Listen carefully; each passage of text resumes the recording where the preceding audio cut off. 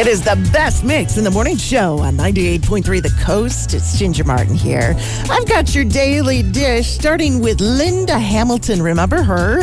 She became most famous for her role in the Terminator movies, but she's back in a big way. She's going to be on the small screen this time, joining the cast of Stranger Things on Netflix for their fifth and final season. She shared the news via social media over the weekend, although we still don't know when that season will air due to the ongoing writer's strike.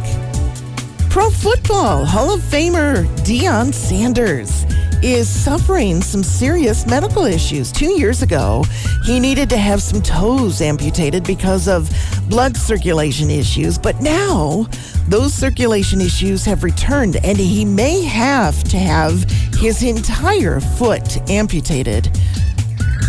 He actually is pushing to have that procedure done so he can start his coaching season at the University of Colorado.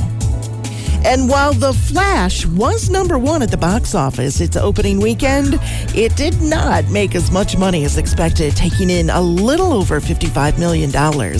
Disney's Elemental was in second place, followed by Spider-Man Across the Spider-Verse, Transformers Rise of the Beasts, and The Little Mermaid in fifth place. And there's your daily dish from 98.3 The Coast.